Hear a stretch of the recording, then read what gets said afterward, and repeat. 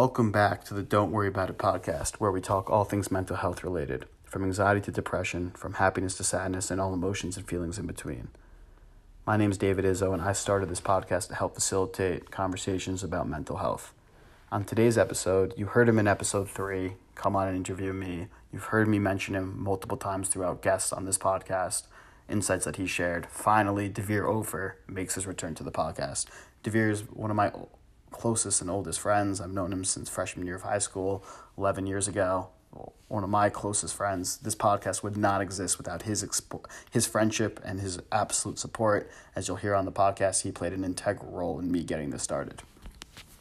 Devere is a 25-year-old, works in private equity, and is a really, really insightful guy. And we had a really strong conversation about overarching themes of mental health and how it can affect people and lives, and how perception and reality are so impacted by mental health. A lot of what we talked about is stuff that I've really been thinking about, and I hope that you guys enjoy the content as much as I did.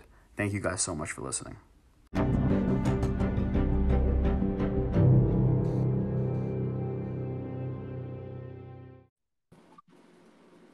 Devere, welcome to the Don't Worry About It podcast. Thanks so much for coming on.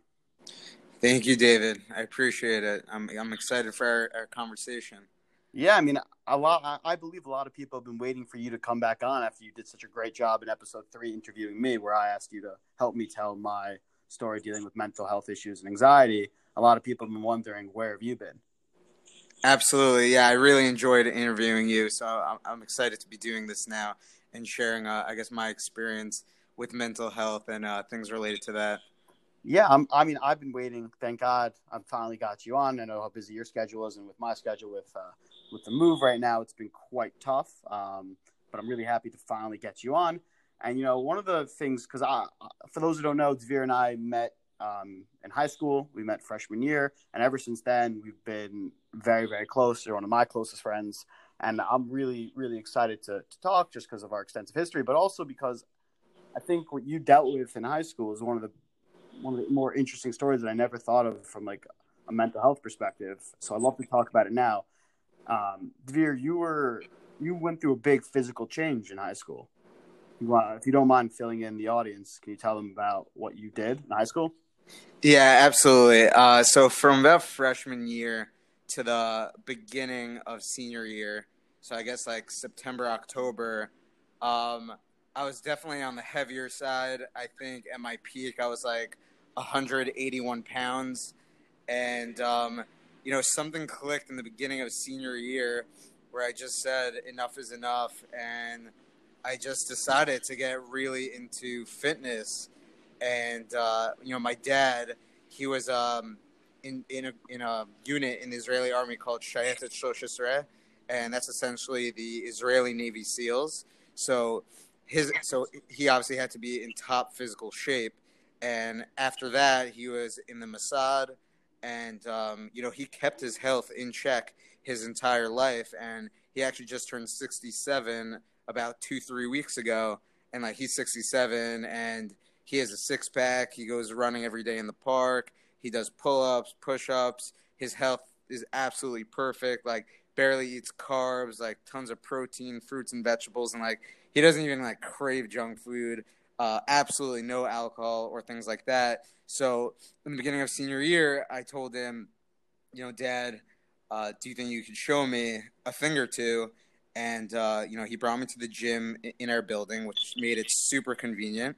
And, he taught me how to work out. And, I was always into sports. I was on the hockey team. I was on the soccer team. So when he introduced me to weightlifting and fitness, I didn't necessarily look at it as a burden, maybe at first. But then I realized, it's kind of, there's a sport aspect to it.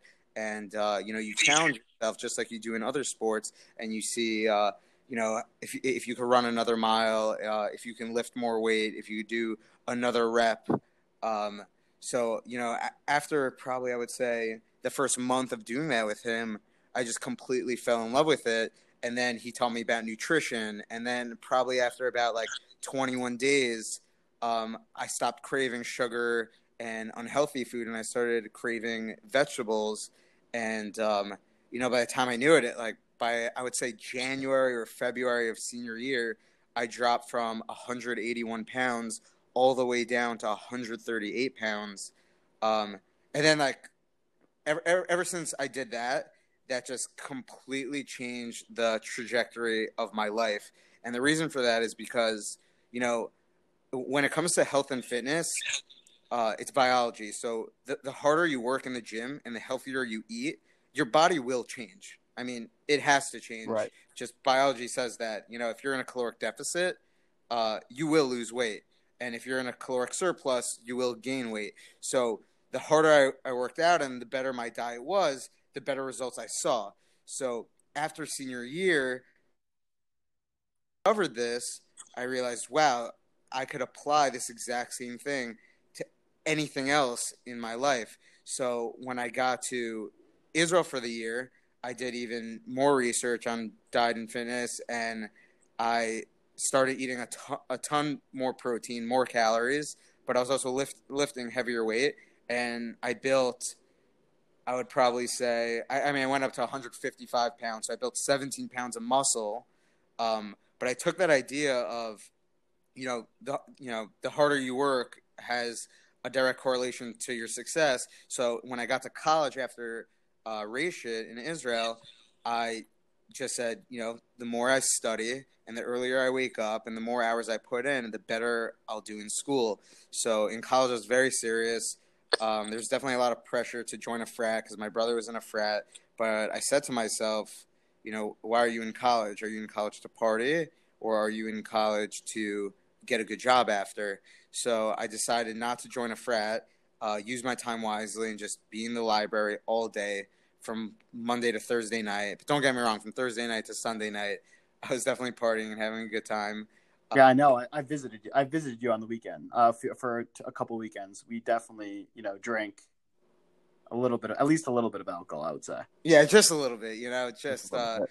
Just to get very, very, very tipsy. But never drunk. Yeah, but never drunk. We would never. Exactly. So when I was in college, I double concentrated, and I did it in 3 years actually. So when I was a senior in college, I took 24 credits each semester just to get that done. And thank God, I landed a great job at Ernst & Young immediately after college in a great consulting group called Real Estate Advisory. Graduated with a great GPA. And, sometimes I think maybe I would not have been able to do that if it wasn't for my experience with, losing all that weight senior year and learning that, the more time you put into something and the more focused you are, the better results you're going to get. So I kind of took that with me. And, once you see results, it definitely became an addiction, So it was the same thing in college, the harder I studied and the better grades I got, it just became an addiction. And, when the next test came along, I just wanted to study early and earlier and get my homework done early and earlier. And, success just became an addiction at that point. And, thank God today I'm still exercising like crazy. I'm still working hard on my job, and even outside my job, I'm still doing other things. Right. I'm doing tons of research on different investments, personal investments. And also I was taking the CFA exam. So, I would be working from, let's say, 8:30 in the morning until like 7 p.m. at night. And then I would go work out for an hour, hour and a half, shower, eat dinner, and it would be like 10 o'clock. And then from like 10 p.m. until like 12 p.m., 12:30, I guess 12 a.m., 12:30 a.m., I would just study for the CFA. So yeah, like it just turned me into a complete machine, and I just can't stop at this point. Interesting. I mean, there's a lot here I want to unpack. I mean, I've also, for a lot of this, I've lucky enough to have had a front row seat to watch, the discipline. And I want to go back to, that senior year moment because, I want to even go back to freshman year because to give some context to it in terms of what it was. I remember when we first met, I remember one of the first bonding experiences you and I had with a couple other friends was going to Dunkin' Donuts across the street from high school at 10:30 in the morning because we had a free period, and we saw they had a promotion of 3 pints of ice cream for $12, and we're like, oh, we should just do that. And then each of us ended up eating a pint of ice cream. in like 30 minutes, and just how bad nutrition. And I think a lot of I also think teenagers eat really poorly. Right? We don't learn. We're going through a lot of bodily changes, and even more so, teenagers are can be really ruthless and be very insecure, and being overweight is definitely a point of attack that some people could had. I'm curious how that played a role. Like, right, you had the first 3 years of high school where you weren't taking your health so seriously, and then senior year was a big shift for you. What was that like? Yeah, I mean, I guess those first 3 years, I kind of just didn't care. Like, I didn't really think it was a problem or anything. And even in the beginning I mean, I guess I knew it was a problem because it's something you can't really ignore. But I guess I didn't really think about it that much. But then, like, when I was a senior in the beginning of that year, my brother went to Israel for the year. You know, senior year, everyone looks back at that 1 year, and I actually remember in the beginning of that year, my good friend Yoshi Gadasi, like, he looked at me and he's like, you know what, like, we should just start working out. Like, think about it. Like, imagine we're at graduation. We would be so happy that we started to get into that good habit right now, and we kind of did that. We did it together, and I think that shows something too. That definitely helps, is that if you're trying to make a big change in your life, no matter what it is, it definitely helps to do it with someone else. And I think that's kind of the whole idea with, like when someone has a problem, like let's say like Alcoholics Anonymous or something, they meet other people that are trying to accomplish the same goal, and they're moving together in one unit. So I think that's like another important point, is that, if anyone wants to accomplish something, doing it completely on your own is completely tough, because it's just you and your own mind, and your mind can be your greatest strength or your biggest weakness, and it could definitely bring you down. So I highly suggest finding someone that you can confide in and move forward with that person, and that really says a lot with who you're friends with. And you want to surround yourself around people that want to see you succeed and help you get there. And I know you've definitely been a huge part in that throughout my life. So I thank you for that. No, of course. I mean, listen, at the end of the day, look, I mean, you are, I think we agree. I think you're going to agree with me on this. I think at the end of the day, I've always believed this, and I think it's because of our friendship and various friendships that I had. I believe you can tell a lot about someone, really a lot about somebody, if you look at who they spend their time with, who their friends are, who they advocate for, because that's who they're choosing to spend their free time with now. Especially as we've become young adults, right at the age of 25 now, we only have time has become to us a very valuable resource, because of if we're working full time, or just you only have 24 hours in a day. Most people sleep 6 to 8 hours of it. If you sleep 8 hours, that's a third of your day is just already gone. So now you have 16 hours in the day left just to talk to people. So it can be a lot of time, but it can also be, it's a limited resource, and there's only so much effort you can really put in to maintain and cultivate relationships. So who you spend time with, I think, directly impacts it. And if you can take those relationships that you already have, and let's take fitness as the example, and like you said, you're talking about your relationship with a good friend of yours in high school, Yoshi, and doing that together and having that goal together. And I think even more importantly is that you've cultivated a good space. That's how you know it's a good friendship, because you weren't competing with each other; you were motivating the other one. Exactly. I definitely couldn't have said it any better. And there's like a famous saying. It's like, you want to see who you are, just look at your 5 best friends, and that's exactly who you are. And they say, like, if you're the smartest, most motivated person in your friend group, then Find new friends. Then that's a problem. They say that you should be the least motivated and the least smart in your friend group. And, if you spend enough time with them, you're eventually going to get to their level. It's kind of like, if you want your kid to get really good at sports, you should have your kid start playing, let's say, basketball with like kids a year older than him, 2 years older than him, because naturally he's just going to get significantly better. So I think it's the exact same thing. So since time is extremely, extremely limited, you really have to watch who you're spending the most time with. I definitely agree with the last part. I'm going to throw a little bit of a challenge flag on that part about, you only hear about that story of kids who play with kids that are older and that it worked out when you only hear the success stories. But I also think that there are a lot of times where you push kids, and I think that concept can extrapolate to a lot of other things. Right, two friends pushing each other, as we were talking about, to motivate each other. Well, what if they don't have that cultivate a good relationship and they're actually competing with the other, and the other one's actually doesn't want the other person to succeed because they want, right? It could have been you and Yoshi as the example, doing it together. But if you didn't have a strong relationship, it could be the other one didn't want the other one to succeed because they wanted to beat the other one. And then when you start competing, it can actually get really nasty. And I think that's sometimes that can happen very easily with, the other example you used of Alcoholics Anonymous, of doing, when you're in it together with somebody and you have that good relationship, it works. But when you don't have that relationship, or you don't have that healthy, real meaning behind what you're doing, it can end up actually backfiring completely and actually end up ruining it.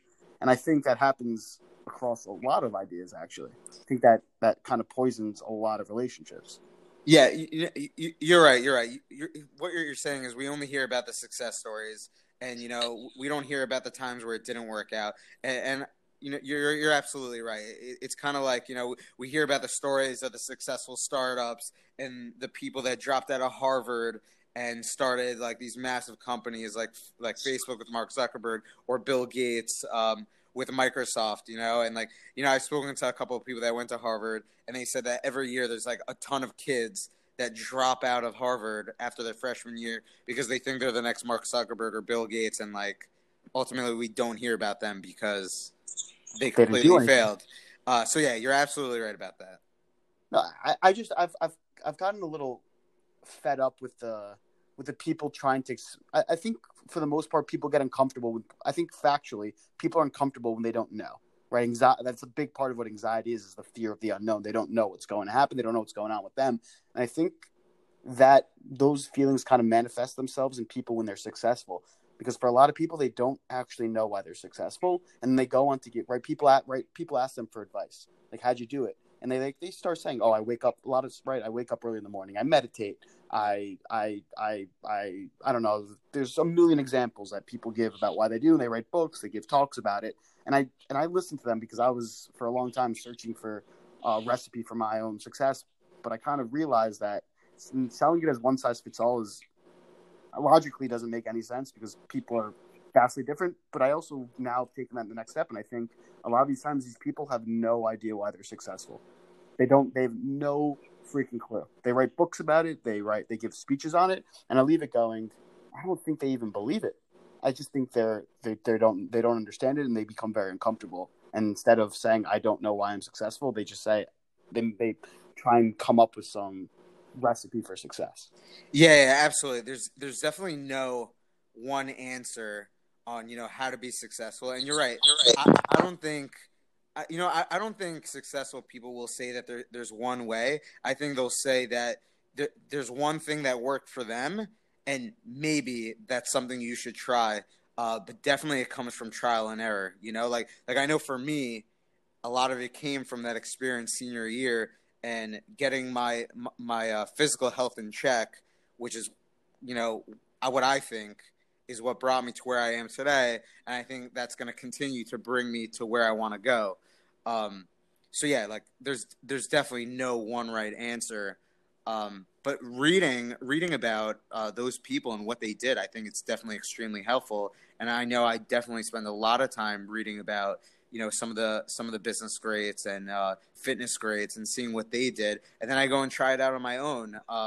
Reading about some fitness greats, reading about some of the techniques that they use in the gym and what worked for them. Like there have been times where I would try something for a couple of months and I just wouldn't understand how it worked for someone else because I didn't see any change in my body. But then I would try a different technique, and then within a couple of weeks I would see so much progress.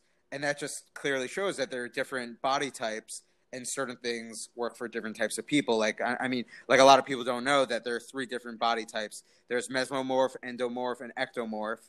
And depending on where you are on that spectrum, which is pretty much so a mesomorph is someone that is naturally physically built. There's some kids that as they grow up as teenagers, they just have 6-packs. They have lean muscle mass. They have a fast metabolism. They're super athletic.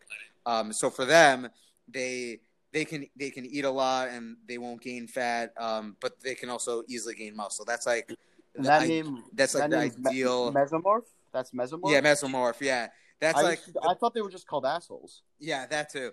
But like they just have like completely the best genetics. Like if you look at like Mark Wahlberg, you know, like as a teenager, I mean, the guy was completely yoked. It was just so easy for him, right?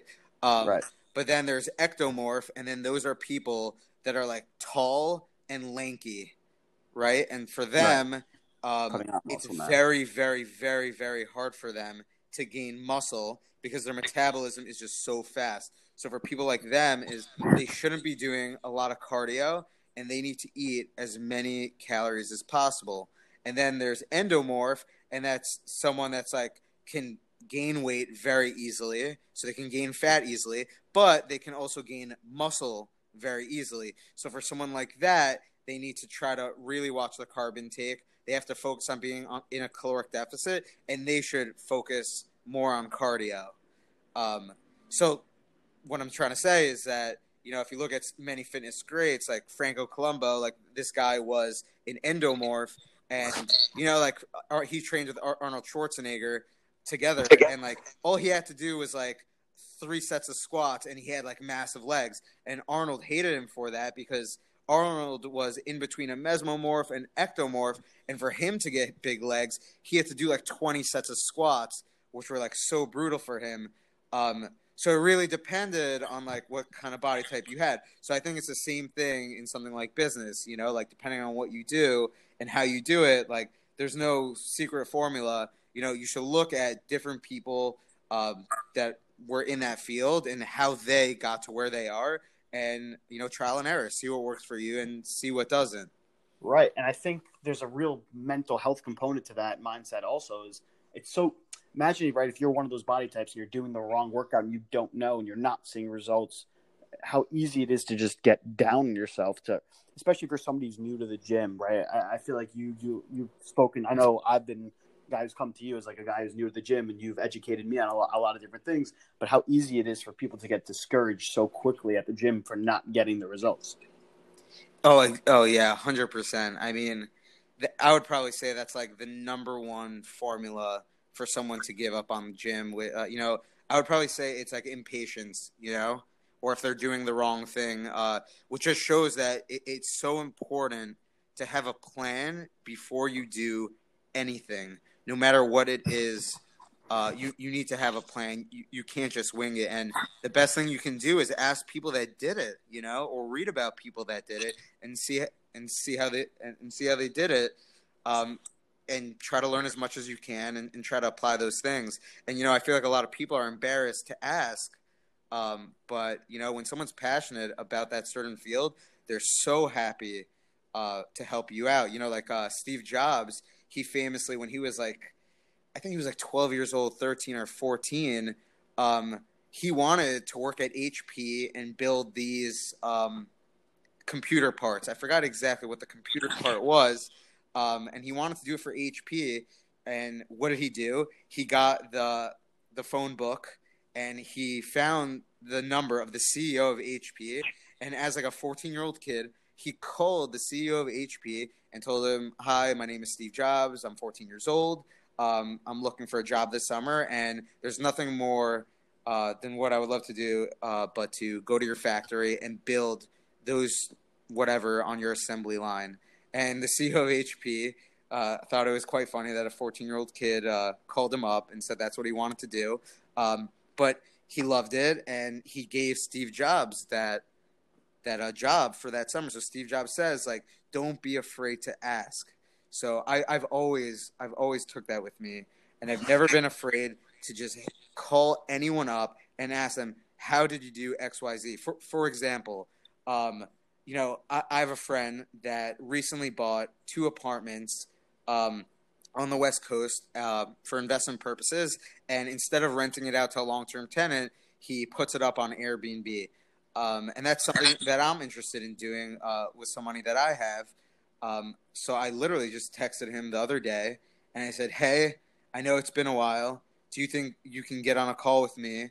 I really want to ask you something that I heard you do." And he said, "Yeah, for sure." And he called me within 5 minutes, and we spoke for about an hour. and I learned so much. He sent me so many great resources, and he's even connecting me to a couple of brokers throughout the United States where I can even learn more. So, I don't think I would have been able to learn all that if I didn't just ask and send him a text and get on the phone with him.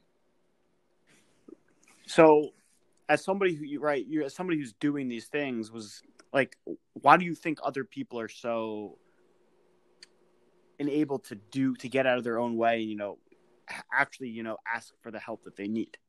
What stops us? I mean, look, the truth is that, a lot of people don't like to say they don't know something. A lot of people feel embarrassed to ask for anything, especially when they don't know someone. But I think the most important thing is you got to put your ego aside. You have to accept that you're not perfect. You have to accept that you really don't know it all. And look, if you want to make it to wherever you want to go, I'm sorry, but for you to just do it completely alone, it's going to take you a lot longer, unless if you don't go and ask people for help.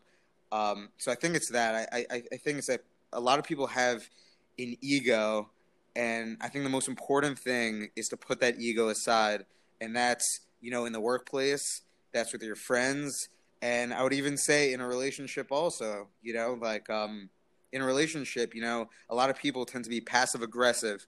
Like if something's bothering them in a relationship, they're not going to speak about it with their significant other. They're just going to be passive aggressive, and then it's going to lead to a fight. And then ultimately it always comes out what really happened. But if you would have just put your ego aside and had a mature conversation and speak to the other person and be vulnerable and tell them what was wrong, you never would have fought, and it would actually make the relationship stronger. So I think a lot of people don't like to feel weak, or, they don't like to say that they don't know something, because some people feel embarrassed. And I know I definitely used to feel that way, but you have to train yourself, to think differently and change that habit. Can you tell me about take us back to a time where you felt that way and what it was like? Felt what way? Felt the way that you weren't able to, the way you're talking about it now, it seems like so clear, right? You got to talk about in a relationship. The example you were giving was so great, but you're talking about how it used to affect, how you used to not be able to do this. So I want to hear how you got from that point to this point. I would probably say what it was is, so I had 2 serious girlfriends in my life. So I would probably say in my first relationship, I definitely had an ego. I definitely did not know how to feel vulnerable ever. And I saw that it led to all that, passive aggressive stuff. And, obviously that relationship didn't work out. And after that experience, and I was reflecting back on why the relationship didn't work, I've definitely accepted that a lot of it came because I wasn't able to feel vulnerable and embarrassed with my girlfriend at the time. And I realized that was a huge problem. And I promised myself that whenever I get that next girlfriend, I'm not going to be that same way. And then when I got a new girlfriend, from the start, I was vulnerable. I was okay to feel embarrassed, share absolutely everything and everything, anything and everything. And, the relationship just progressed significantly. And unfortunately, it didn't work out. But it wasn't a messy breakup at all. We had many long, mature conversations, and we mutually agreed that it's best if we go our separate ways. And I don't think we would have been able to have such an amazing breakup that way if it wasn't because from the start of that relationship, and like really from the start, we were both able to be vulnerable with each other. So I think it just comes from experience, the only way people can learn is from their mistakes. So you're calling it experience, but it sounds to me more like pain. That what sounds like pain? Well, you say people learn from experience. Well, the way you're making it sound like, right, it just sounds very detached. Where I want to know what you don't just go from one relationship to the other and say, "Oh, I learned my lesson about vulnerability." Like that hurt. Like to break up in an extended period relationship, there's pain and there's if it was like right, if you really dated someone for an extended period and you really care for them and you break up, there's pain, there's hurt, there's you suffer. you feel those emotions, and then the way you're making it sound like is that like I ran like a robot, a diagnostic test. Why did the relationship fail? Because I wasn't vulnerable enough, and then so I just tweaked the little circuit board inside my body, and I was now vulnerable. And I don't believe that's how things work, and I don't think that's how it happened to you. So I want to hear the pain. I want to know how you got it. I mean, that's kind of how it works. I mean, let's think about it for a second. Let's use a different example, okay? You fall down the stairs, right? You run the diagnostic test in your head, and you say, oh, next time I should hold on to the railing. Feelings and emotions do not go the same way as physical, as holding onto a railing as a physical action. There's, being vulnerable is not something you just decide to be. In my opinion, if you think I'm wrong, I'd love to hear how. Look, you just got to force yourself, and I've learned to force myself to do things that I don't want to do. Like, look, like if I could just be in shape and not have to exercise and go on these crazy long runs and do all these pull-ups and push-ups, believe me, I wouldn't do it. I really wouldn't do it. That would save me a bunch of time, and I wouldn't wake up extremely sore or anything like that.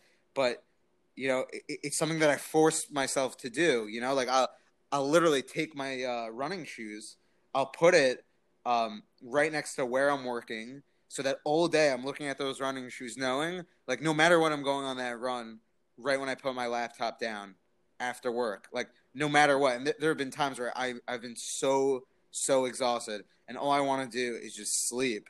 But like I would put on those shoes and just force myself to just get to the park. And like I used to wake up at 4:30 in the morning, and work a little bit in the morning, and then go to the gym and all that stuff. And like believe me, I would love to just stay in bed and wake up at a normal time, like 7 a.m., 7:30 a.m.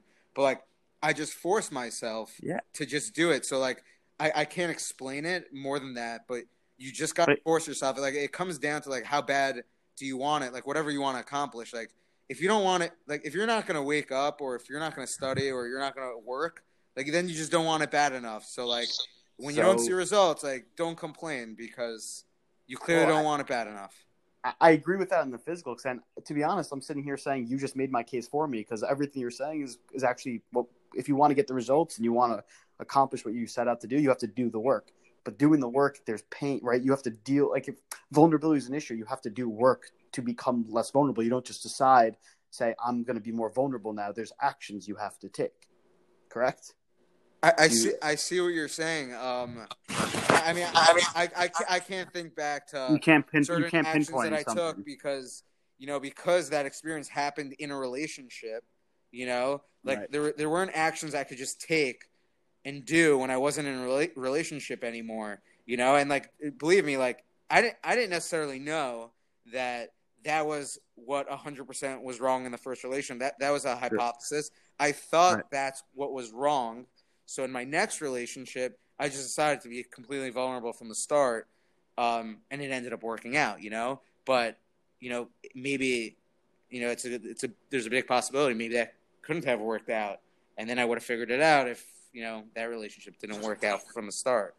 Right, and it sounds like there must have been some anxiety in that, at least some discomfort. Oh, for sure. I mean, I remember definitely being vulnerable the first couple of dates and sharing many different things about myself that like I really just didn't want to share, and it was extremely uncomfortable. But the way I looked at it was, you have nothing to lose, right? Like, if it doesn't work out and that person couldn't accept me for who I was, then like I won, because then I'll ultimately be with someone that could accept me for who I was. So that was kind of the way that I looked at it. I want to stay right there for a second, because you said something that's very interesting, and I think you did. I think you don't mean it the way I heard it, or the way you even mean to say it. You said you have nothing to lose, and I think that's the opposite. Because you have something to lose, there's something on the line. So being vulnerable, so you can be vulnerable. You're scared, you're nervous, but because it's important, because it's necessary, you actually do have something to lose. If you didn't have anything to lose, then it wouldn't be.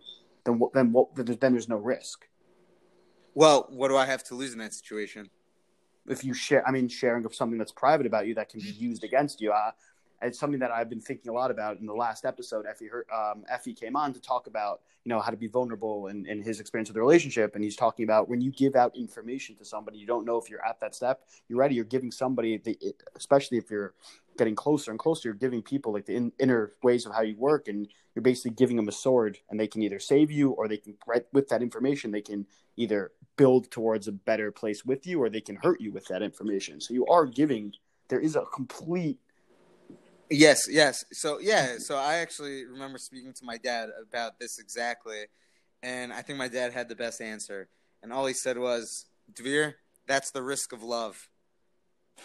And he just said to me, like, "Look, if you want to fall in love and you want to have a good relationship, that's just the risk you're going to have to take. And if you're not willing to take that risk, then maybe you're not ready to fall in love." No, I'm 100% agreement. I just thought it was interesting how you said that you felt like you had nothing to lose, and I was curious because to me it sounded like a contradictory statement. Because if you're going to be vulnerable, that means you have something to. You can't. I don't believe you can be vulnerable with a I have nothing to lose attitude. It has to be something that's important to you. There's a reason why we don't. I don't know. Have you ever seen somebody who's too open and too honest? Have you ever experienced somebody ever in that state where they're like, you're like too much information, like why are you up to me? And there's something and I know when I see it, it makes me feel very uncomfortable. And I know I've spoken with other people, and it's like an uncomfortable. And I was always curious why that is. And I think the answer is because you haven't taken the steps to get there. It's like, if you're telling me this and we have no existing relationship, how can we actually cultivate? It just seems weird. But when you build towards something where that person, it seems like they have nothing to lose. And I think that's why it's uncomfortable, because they're using something that can be used to build towards a deep relationship, but it doesn't work if there weren't steps taken previously. Yeah, I mean, look, I definitely see that perspective, and it's 100% true. You definitely do have something to lose. But I also look at it in a different perspective and say I have nothing to lose because, ultimately, if that person doesn't accept me for who I am, then someone else will accept me for who I am, and then I win. Because I wouldn't want to be with someone that doesn't accept me for who I am.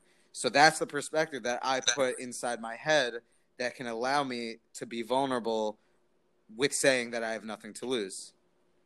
Right. Definitely on the same page there. I was just curious because for me, I think we got to the same place. I think we got there in two different paths, which I think is awesome. It's why I love having these types of conversations, because I only know what I think, and getting to know what other people think and hearing how their brains work and how they deal with their emotions and how they come to their conclusions. For me, that's that's what I love.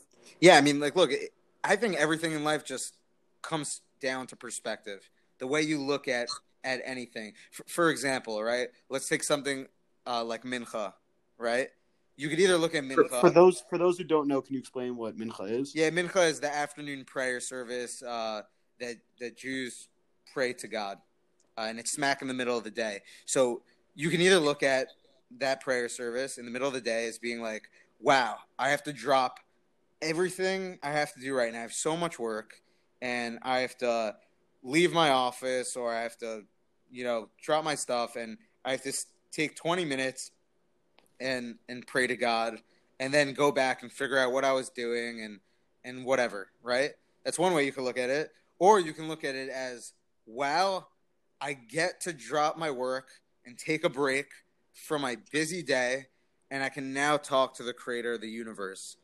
What a blessing that God put mincha in our daily lives for us to be able to do that, Or you could say the same thing for Shabbat, right? You could either say, wow, like, oh my God, like a whole 25 hours where I can't watch TV, I can't use my phone, I can't listen to music, I can't work, I can't, I can't call up friends, can't do many things, right?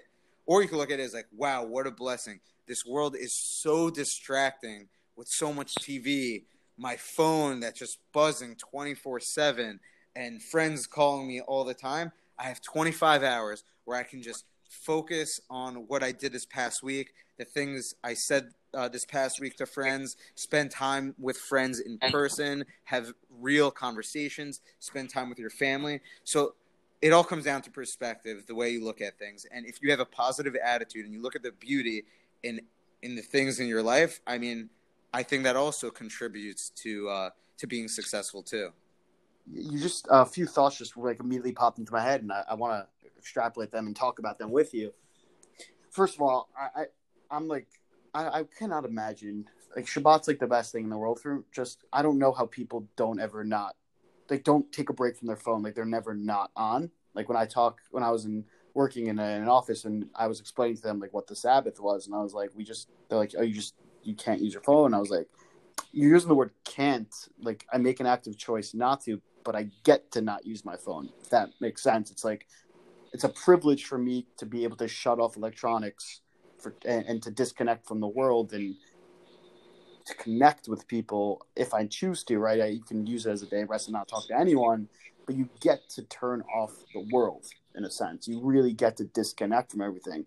And we do that once every 7 days. And then tack on the Jewish holidays, it's really, there's no week that we never go 7 days straight. And there are ways where our calendar falls out, where my personal favorites are the 3-day, where it falls out, we get 3 days off. I mean, I personally love those because you get half a week where you're never, ever in your daily life are going to turn off your phone for that long. Like, it's a disconnect. It's just, for me, it's like such an interesting topic. And then there's another thing that you were talking about. You were explaining about, how mindset, right? You get to the way you get to die, right? You can either look at it as two ways. Oh, I have to drop everything and pray, or I get to. And that's such a great distinction. And then you were listing off all the things where you can add in life, right? I get to do all these things. I get to talk with Sabbath, right? I get to connect with people.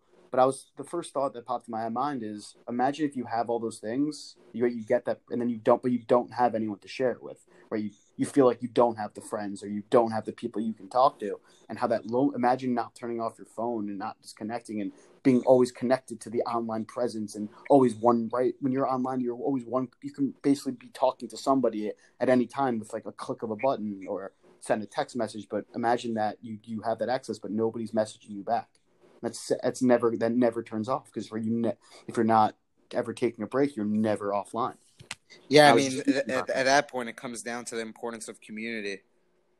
I mean, for me, I was thinking about it just for thinking about it in the mental health space. Like, it's easy to see how that can be for me, because I've felt that way before, where I've been online and you're right. I'm on Facebook or on Twitter, and I'm on my phone. I have access to all these contacts in my phone, right? I have all these so-called people that I should be able to talk to, but my phone's never. I'm not texting anyone, and no one's texting me, and it allows you to feel so isolated and alone. But you're also 3 steps away. You're 3 seconds away from being able to talk to somebody at the same time. It's such a crazy concept to me. Yeah, I mean, it's a very crazy concept. Yeah, definitely when you put it that way. But back to what you said earlier, I went so before senior year of high school, I wasn't keeping Shabbat also, right? And now I keep Shabbat. So I was able to see both sides. I know you've kept Shabbat your entire life, which is amazing. But personally, I saw both sides of it. And I can say that, when I wasn't keeping Shabbat, it just felt like I was on autopilot 24/7 with no reset. Can you explain that? What that mean? What do you mean by autopilot? As in, I never had time to just reflect on my past week. Like, what did I do this past week?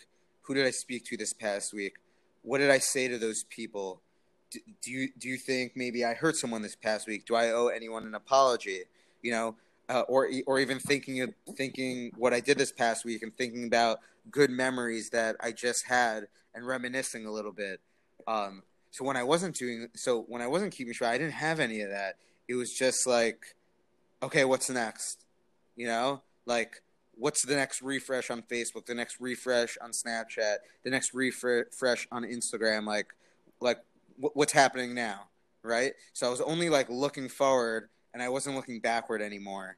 And I think it's super important for people to reflect on their week. And something that I love that people do at Shabbat tables is, what was the highlight of your week? Where like everyone takes a moment sitting down at the table and they all reflect in front of each other on what they did this past week and like what was the highlight of their week.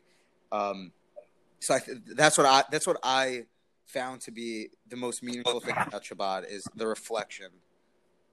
Yeah, reflecting is such a key concept. Just taking stock. I mean, I'm not great at it, but it's something that I've started to.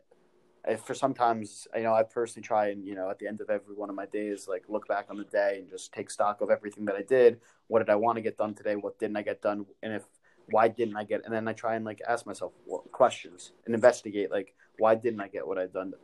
Why, if I had set a goal today to do it, why didn't I do it? Like, what was going on there? And then investigate the emotions behind each decision. But a lot of times it can be like, it's just taking stock, and just to do it once a week, look back on your week and just say, what happened? Why did that? And just to figure out what happened. And I think it really if you don't look back, you can't really learn anything. You don't know what you did. You may not realize the comment that you had made to somebody, and this person didn't text me back. But if you didn't stop and think about what happened that week, maybe you didn't take the text the right way, or I don't know. There's just a lot there. A lot. Exactly. Like I like to say that I want to be the best version of myself, and I don't think I would be able to be the best version of myself if I didn't have time to reflect back on the things that I'm currently doing in my life.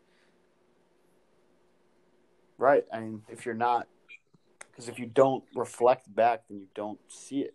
You don't know it. Because when you're acting in the moment, because everything's kind of right in the moment, you're making decisions, but without looking back, you don't have the hindsight. You don't get to see the whole field, or at least part of it. Exactly. That's why, like, for me, what I know is that Shabbat's always going to be an important aspect in my life forever, B'ezrat Hashem. Just because, like, I know it makes me who I am today. I mean, I know that's. I mean, I'm lucky. I know that's true because I've gotten to. I know you've been a big part of my life for what now, since 2009, so 11 years, which is crazy to think back. Well, there's one topic that I'm very excited to bring up, and it's something that I'm very thankful for, because you introduced it to me at like the perfect time in my life. About, I don't know, it was probably around January time. Seek Discomfort, the Yes Theory boys. Yeah, the Yes Theory boys. I don't know how I think I was just on YouTube, just messing around, watching random videos, and it popped up as a recommended video, and it looked cool, and I think it was one of their travel videos, and I watched it, and I was like, wow, there's just so much positivity in this, and their motto is Seek Discomfort, and I was like, yeah, that's exactly it, they say that the biggest, your biggest weakness is if you're comfortable, because if you're comfortable, that means you're not striving for more. So I love that theme, seek discomfort. And then I just watched like all their videos, and it was just screaming positivity. I felt happier, and it made me just want to accomplish more. And I remember thinking as I'm watching it, like, David is going to love this. This is so right up his alley. And then, like, I think you said you watched like all their videos like the next couple of days. And then, like, by the time we knew it, like, we were wearing their sweatshirts. Well, I'll tell you this much. I was sitting in my apartment. I remember when you were telling me about it on a Shabbat. We were hanging out. You were telling me about the videos, and I remember reaching out to you and like asking you about it. Then you sent me one of their videos, and this was January, probably I think around January time. And I remember I was sitting in my apartment. I had gotten fired from my job a month ago or whatever it was. At that point, I was really at a low point. I was like feeling really low, and I started watching their videos, and I watched one. Then I watched the next one. And to give more clearance about who they are, they're a YouTube channel that's main tagline is Seek Discomfort. It really means just getting out of your own comfort zone and challenging yourself and facing fear, but more than fear, than facing that discomfort of what makes you uncomfortable and way to connects you. And they do these videos where some of them are challenges where they go travel. Some of their biggest challenges are, dropping off one person. They're a group of 3 boys that are best friends, and they found each other in Canada at college just by circumstance. They just met each other and they went on this journey. But one of their challenges that I've really loved was that they send one guy out in a city that they don't speak the language, and with no money and no phone, and they have to rely on the kindness of strangers to get around. And that's one of their challenges. And one of the other one, there's just like so many different concepts they use to expand it out. And I started watching one, and I started watching. I think I went on to watch like 4 straight hours of their content, and I left it feeling inspired. And at least I think it. I mean, it definitely has helped me a lot get out of that rut that I was in. But Yeah, and through meeting those different people throughout the world as they're traveling, or even in LA in their headquarters and the different things that they do over there, they meet so many different types of people, and they end up like getting to know those people on a deeper level, and they show in the videos that those people that they just met have their own vulnerabilities and their own things that's messed up in their life. And when you're watching these videos, it shows you that you're not alone. It's normal to feel these things. It would actually be bad if you don't feel some kind of anxiety and you're just always super positive and everything's super perfect. So what I loved about it is just the fact that you're not alone. Like, everyone's dealing with something. And like, I guess when you're watching these videos, like, you realize you're going through your problems with Yes Theory, with them too, and they definitely open up themselves on things that are crazy in their lives. What's the Egyptian guy's name? Amar. Yeah, yeah, exactly, Amar. Like, his dad, right, apparently doesn't talk to him anymore, because he's from Egypt. His dad and his family are religious Muslims, and like, they watch his videos, and like, they don't understand that, like, he's inspiring people, and that he's actually making a good living doing this. But his dad just looks at it as like, what is this mockery that like you're making out of yourself, on the internet? Like, I spent money for you to go get a college education to potentially be an engineer, but like, you're just wasting your time doing this. And now, like, his dad doesn't talk to him, and he gave him an ultimatum, and he said, either you quit Yes Theory, what you're doing now, or like, I'm never going to talk to you again. And he chose Yes Theory, which was obviously a very, very hard decision for him. But like, he even made a video of him crying and talking about that decision. And that came from one of the creators, something so crazy like that. So it just showed me that, like, every single person is dealing with something. And, something that I remember this, what you told me, I mentioned this, I think, on that third podcast where I interviewed you. Something I never forgot was we were in high school together, and you told me, Dvir, I don't understand. Everyone around me in our grade seems so happy except for me. But then, Dvir, I realized that's just it. Everyone seems so happy on the surface, but it doesn't mean that they actually are, and deep down inside, everyone's dealing with something. And like, looking back, some of those things actually came to the surface a couple years later. Like, some people were dealing with depression, all those different things that, like, you really don't know what someone's dealing with. And it really just shows, like, everyone needs to be super sensitive to one another, because, until you walk in their shoes, you just don't know. Yeah, I'll tell you this much. I'm telling you, when I turned that video on, I think I started at 2:00 in the afternoon, sitting in my room in the dark. I hadn't left my apartment that day. I don't even know if I'd left and gotten like any fresh air for the past couple of days. I don't know whatever day it was. It's very possible I could have gotten no sun, no direct sunlight, and I was really I wasn't like I was not in a good place at all. And I watched those videos, and I think I'm almost positive the first thing I did after finally turning it off after 4.5 hours. I know I texted you. I'm like, holy I can't believe it. I was like, which one should I watch next? Like, which one should I watch next? And then I just put on my shoes and I just went outside and went for a walk, and got some fresh air.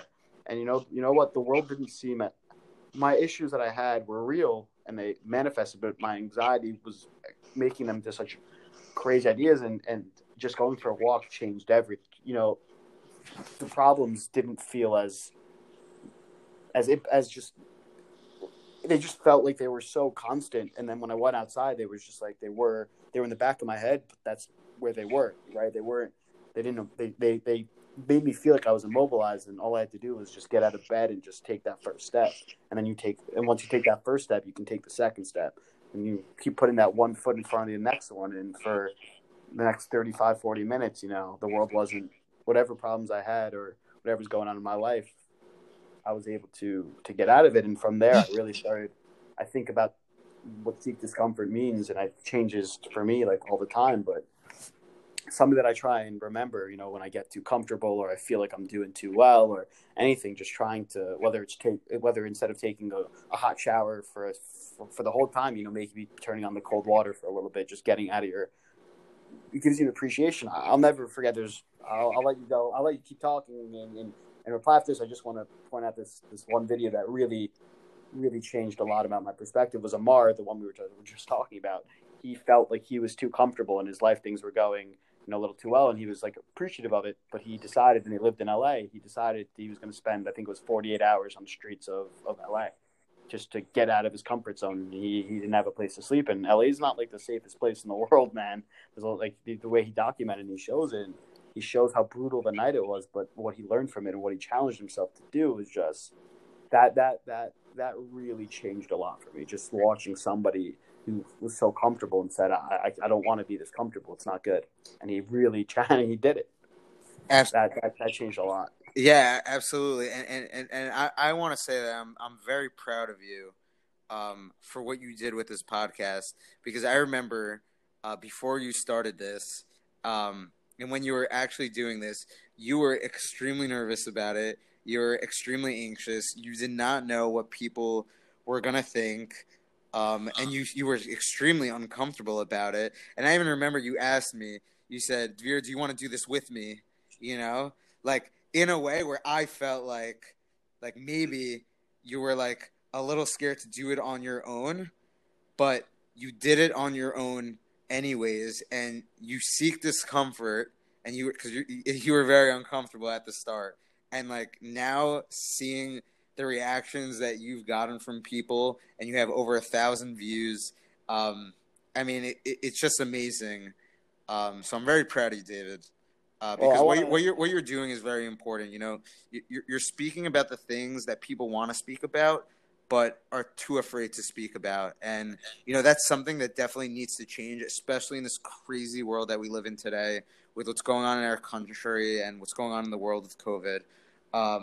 So like, really, David, just I'm very proud of you from one of your best friends. Just, dude, like, you're killing it. Just keep on doing it, because I know you're helping me, and I bet you're helping a bunch of other people as well. I appreciate that.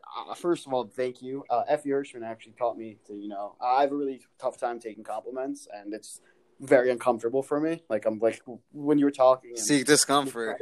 When you were giving me credit, like I'm actively shaking, like crawling in my skin right now. I'm like, it's uncomfortable for me to do it. But we were talking. He's like, dude, just take the compliment. And I was like, he was like, we were talking. So I'm taking the step first. Thank you. And I want to, I guess, shed some light. I mean, I've always known that this topic was important to me, and I knew that I wanted to contribute to it. I didn't think anybody would listen to me. I didn't think anybody would give a shit what I had to say. I didn't think anyone would want to hear my thoughts on it. Because who am I? And a lot of it was just my own image of my own self. And one of the best parts about this podcast has been getting over that discomfort. But also, one of the reasons why I wanted to do it is because I know that one of the reasons I went to you is because I know that if you were a part of it, it would succeed. I looked at my track record with things that I've tried to do in my life, and it doesn't mean I believe I'm going to be very successful in the future, and it could be with this. I hope it's with this podcast and however it evolves. But I looked at my track record, and I knew that this topic was so important, and I didn't want to fuck it up. And I knew that if you were involved in the project directly with me, I know that the way we have conversations on the record, off the record, like, they're dynamic, and people want to have those conversations, and we'll listen to them. I didn't think people would want to listen to me, and right now proof of concept shows that at least some people want to hear about it. I know that this topic's important. I just thought I mean, it's like been great, like the biggest relief knowing that as of right now, at least I'm doing at least a decent enough job at it. So that's really cool. I want to ask you something. Other than this podcast, how else are you seeking discomfort in your life?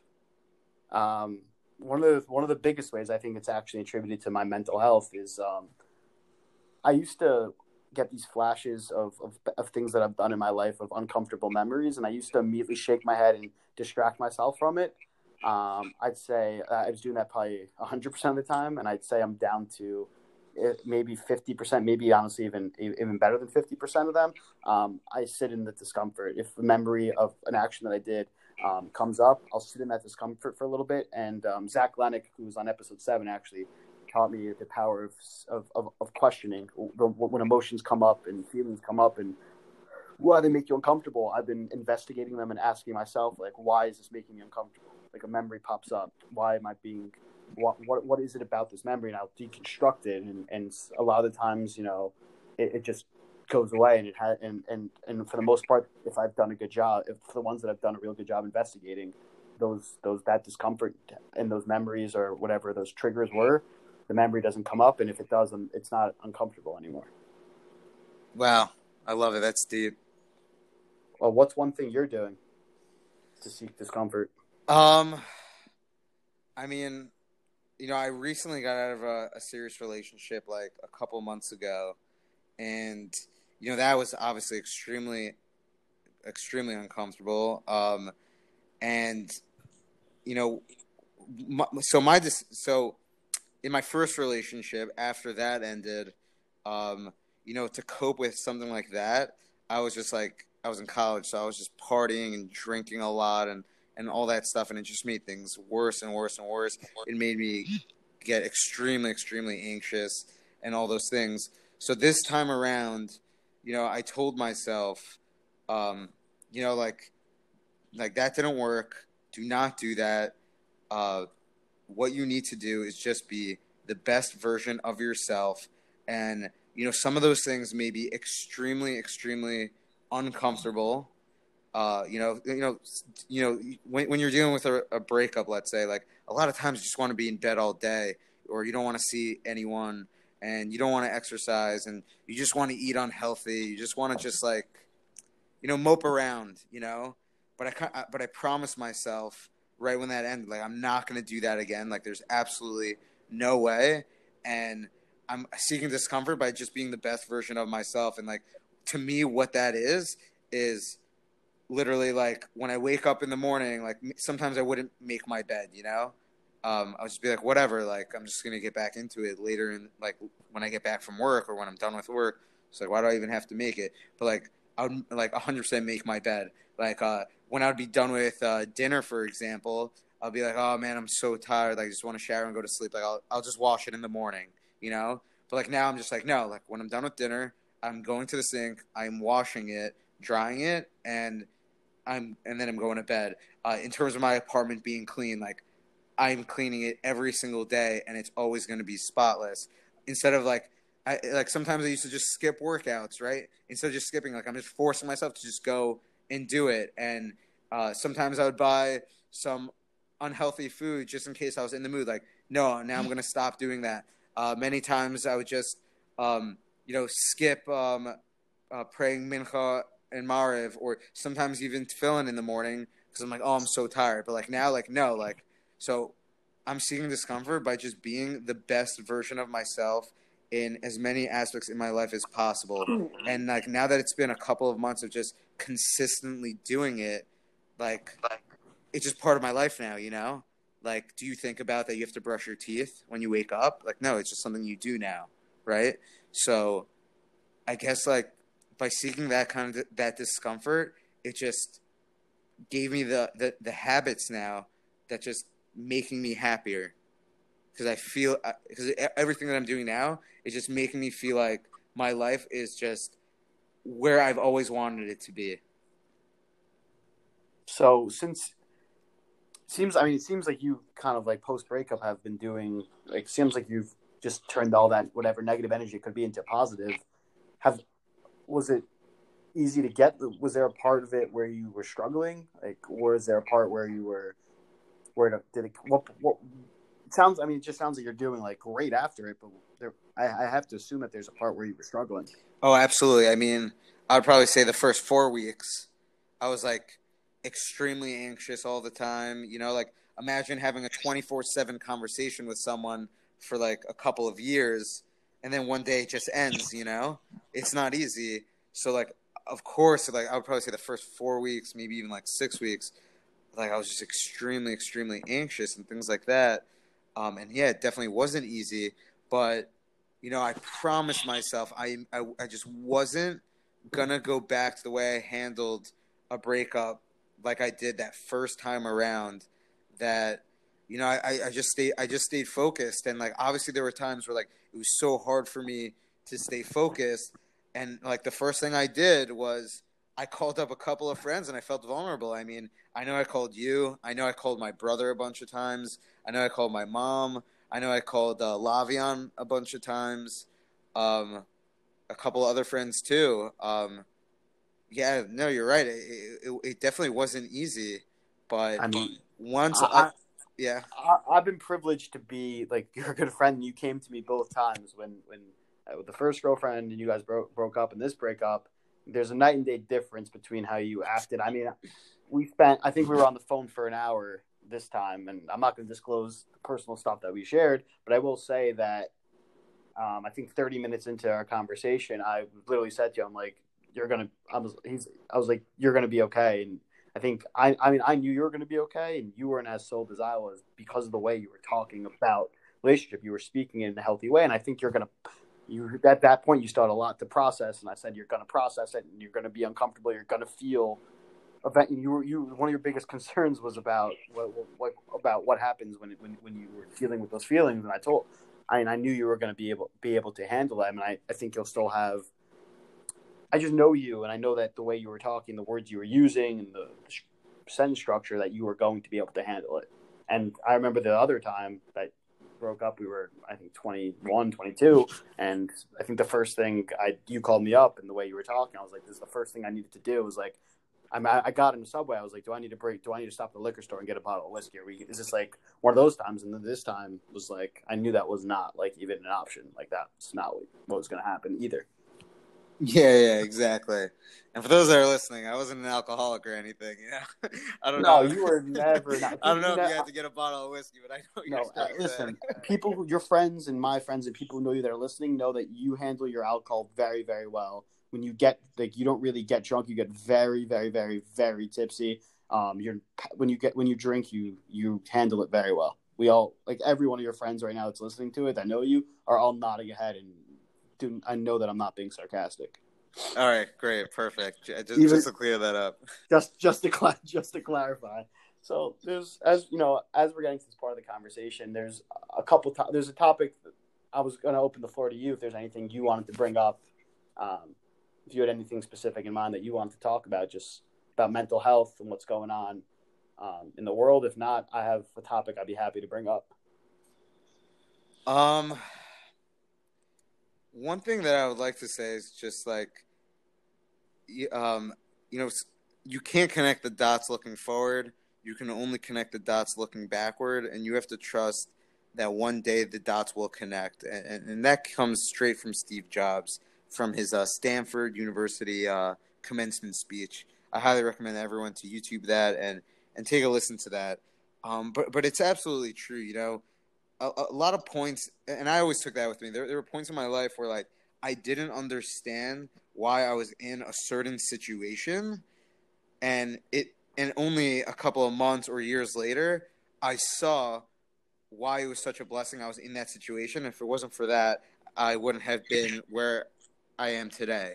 And now when I deal with something that like I'm upset about, that's exactly what I say to myself. So I'll give you an example of like the first time I realized this. So when I was a senior in SAR, I wanted to go to yeshiva. My parents wanted me to go to Bar Ilan. They're like, go take the college credits. Like, come on, like really, like you're gonna make us waste our money on yeshiva, where you're just gonna like learn Torah for a year, like, and then what?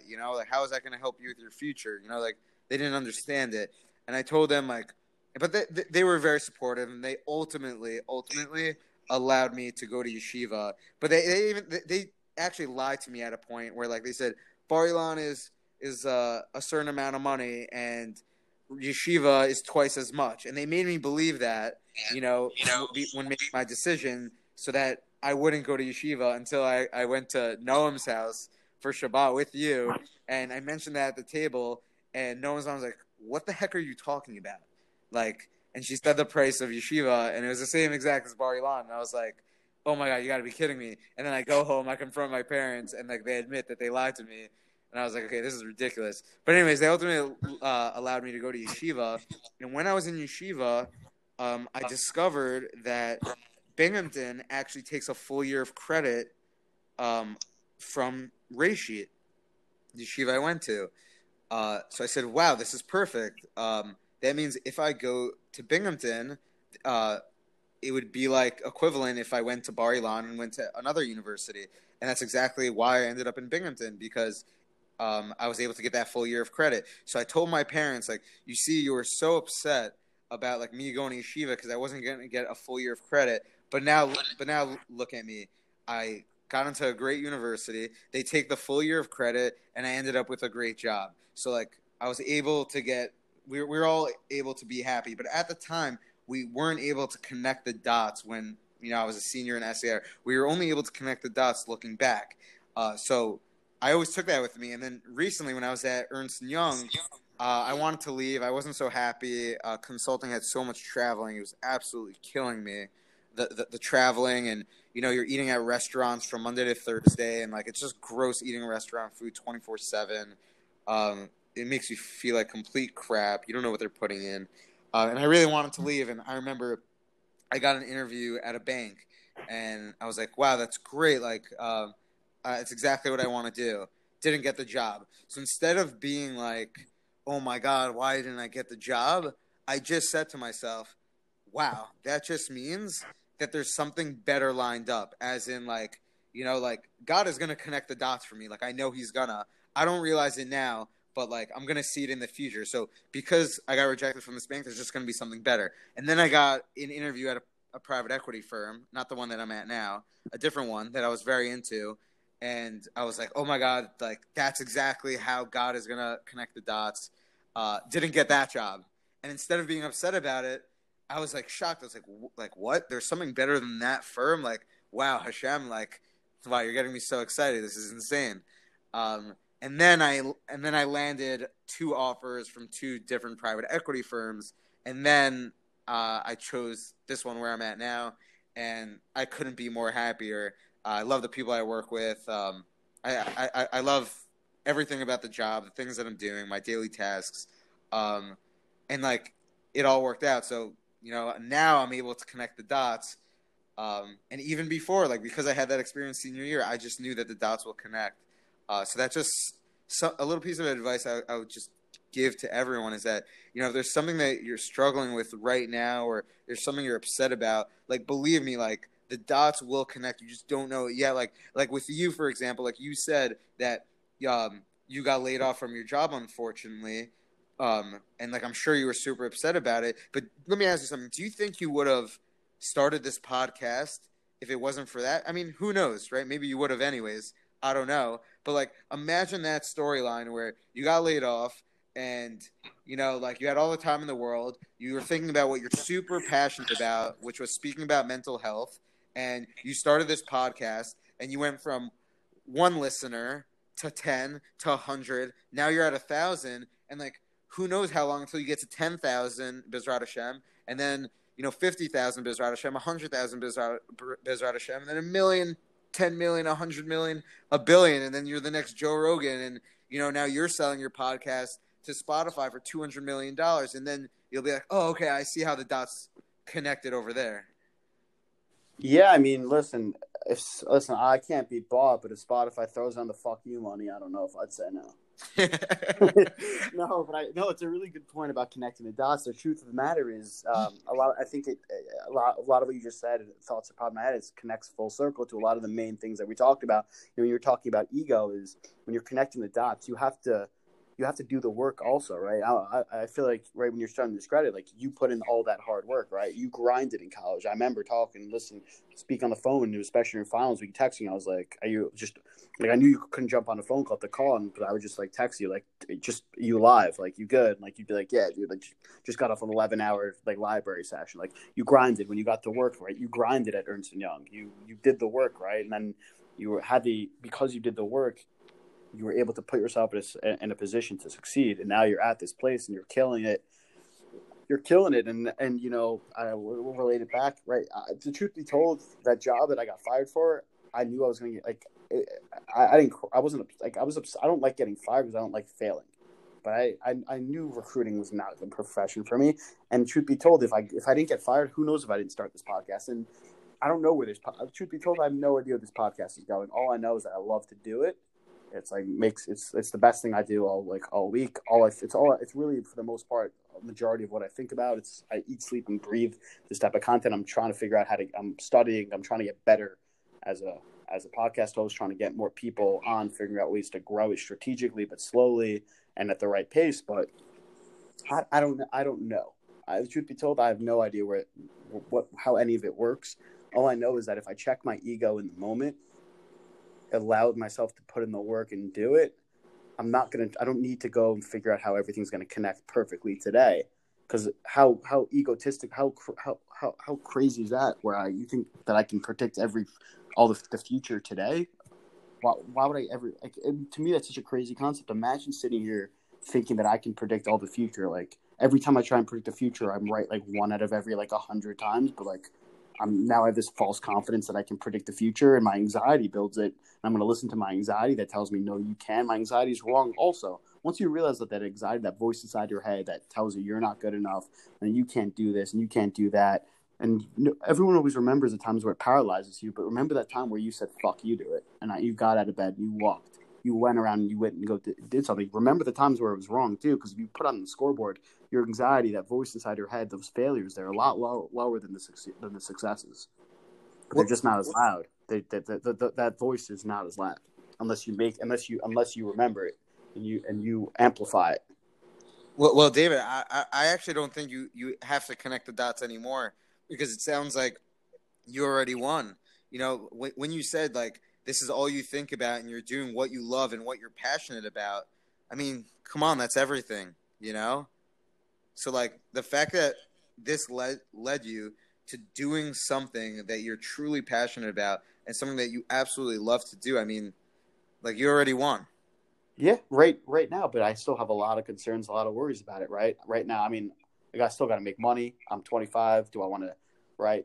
I've got to worry about dating, especially in our world, not right now, I'm not making enough money to support, if I want to get, date, it's I worry about, the reputation of doing it, your people, for me, it's just, there's a lot there, but I'm also, I don't know, some of it's noise and some of it I think is credible, so, listen, I can't ever succeed at doing something I don't like to do. I don't at least like to do, let alone love. So to find something that I really love in doing this, there's something there.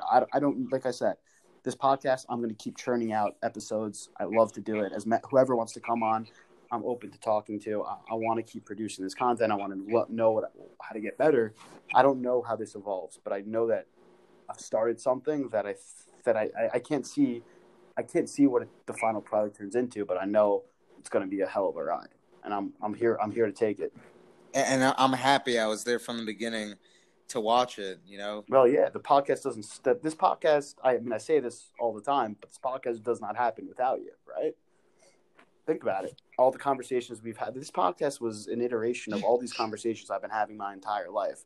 We've been talking about mental health for 11 years now, from the beginning of our friendship, about what was going on. We were able to have those conversations. We just didn't realize that they were mental health conversations.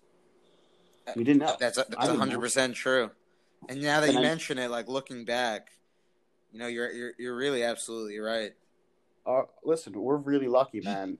I didn't realize how lucky I was that I always thought I was the worst, man. I always found myself to be really unlikable, but I knew that I was surrounding myself here and there with really great friends. And I also believed it was a cognitive dissonance where I had this belief where, I was thinking, I thought I was this big piece of shit. I hated myself a lot, but I knew that my friends were the best people in the world. And I was if people, and I knew this fact, right, that people spend their time with good people, but if that can be true, then I should believe that if I believe my friends are really good people and they love me and they're choosing to spend their time with me, I'm not a charity case to them, or they're not doing it out of they're doing it because they want to spend out. That should say something about me. And I've kind of realized that. I've started to realize that over the last recent bit in my life, last few years, last couple, maybe more so in the last 6 to 12 months. So that's been something that I've always struggled with, that I've been able to overcome. But it's a very strange concept. Absolutely. I mean, look, I know I'm looking forward for you to moving back to the city on Wednesday. Um, I know Yeah. I know I've been lonely. Yeah, I don't, yeah. That's what I wanted to talk. That was the topic I wanted to talk about, dude. I don't know how you've been able to. I want to talk about the mental fortitude that you have and shine light. You live in a small one studio apartment, one bedroom during COVID by yourself. Just how have you dealt with the self isolation? I know I could deal with it because that's what I've done to myself my entire life. But I don't know how how do you do that? I love it. I love it, man. I mean, living alone, it just gives you significantly more time to do the things that you love that make you happy. Like in college, I lived in a house with four of my best friends, which means that there's always someone doing something like from like 7 a.m. until like 5 a.m. probably. Whether it's video games or watching a movie or watching a TV show or chugging a beer or playing beer pong, or making food. Like I don't know, there's always just something. There's always just some kind of distraction that's just telling you like, oh, like are you sure you want to read that textbook, or you sure you want to progress in whatever you want to progress in? Like you could just go and just screw around for a bit, which is completely fine. But it's distractions in general. But living here alone, it just gave me more time to do the things that just make me happy. So, I'm just reading the books that I love to read. I'm watching the movies that I love to watch. I get to exercise whenever I want without, getting distracted with someone saying like, "Nah, don't go and exercise. Like, come on, play some Madden with me or something, some video game." Um, so like that's what I love about it. It's just like I have me time all the time, and I can just spend it doing the things that I love. So I just became happier. It's, I mean, it's like incredible to you because I'll tell you this much. What sounds like you're like happy, like so it's been really happy for you, and I'm so happy for you. But there are a lot of people out there that's like their worst nightmare. Oh, of course, of course. Like I remember actually, like I remember before I moved here. Actually, I thought to myself like, am I gonna be okay living alone? Am I gonna like it? Am I gonna hate it? Like I'm not so sure. And I had a couple conversations with people, and there were some people that said like, "Nah, don't worry, you're gonna be fine. You're gonna love it. I know you." And I've had conversations with people that said, "I don't know if you're gonna love it. Like I know me personally, I can't live alone, it would just make me depressed and I would just be extremely sad or something. So like obviously there was a lot of anxiety before, but then I would probably say after the first week, I was like, this is the best thing in the world. And and like now I don't even know if I could ever go back to living with other people. Like if I'm being completely honest. And if I were to ever do that, it would be like with one other person, and I would have to be like super super picky who that other person is also. Yeah, no, I mean, I hear it. Listen, especially with COVID, everything going on. I mean, there's got to have been a time where it got tough being like living alone, especially with people. It wasn't so easy just to see people. I mean, I've seen you in person like what twice in the last 6 months. Yeah. Face human. Yeah, but you also have to remember though, like, yes, I live alone, but my dad lives 2 blocks away. My mom lives like 6 blocks away, and my brother was living with my mom. So like, I was seeing them whenever I wanted to see them, anyways. So every Right. Shabbat, I was seeing everyone, and I was going on walks with my dad almost every single day, hanging out with him.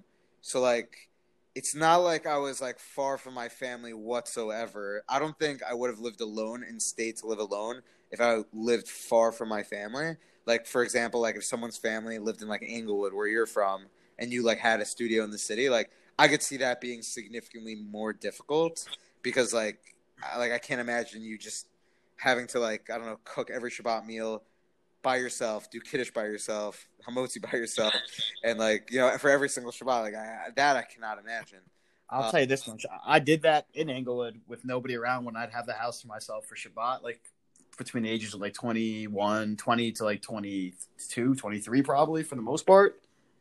those were some of the best Shabbases and also some of the worst Shabbases of my entire life, where I would have a great time being by myself, but there were incredible moments of incredible pains of like just loneliness and misery.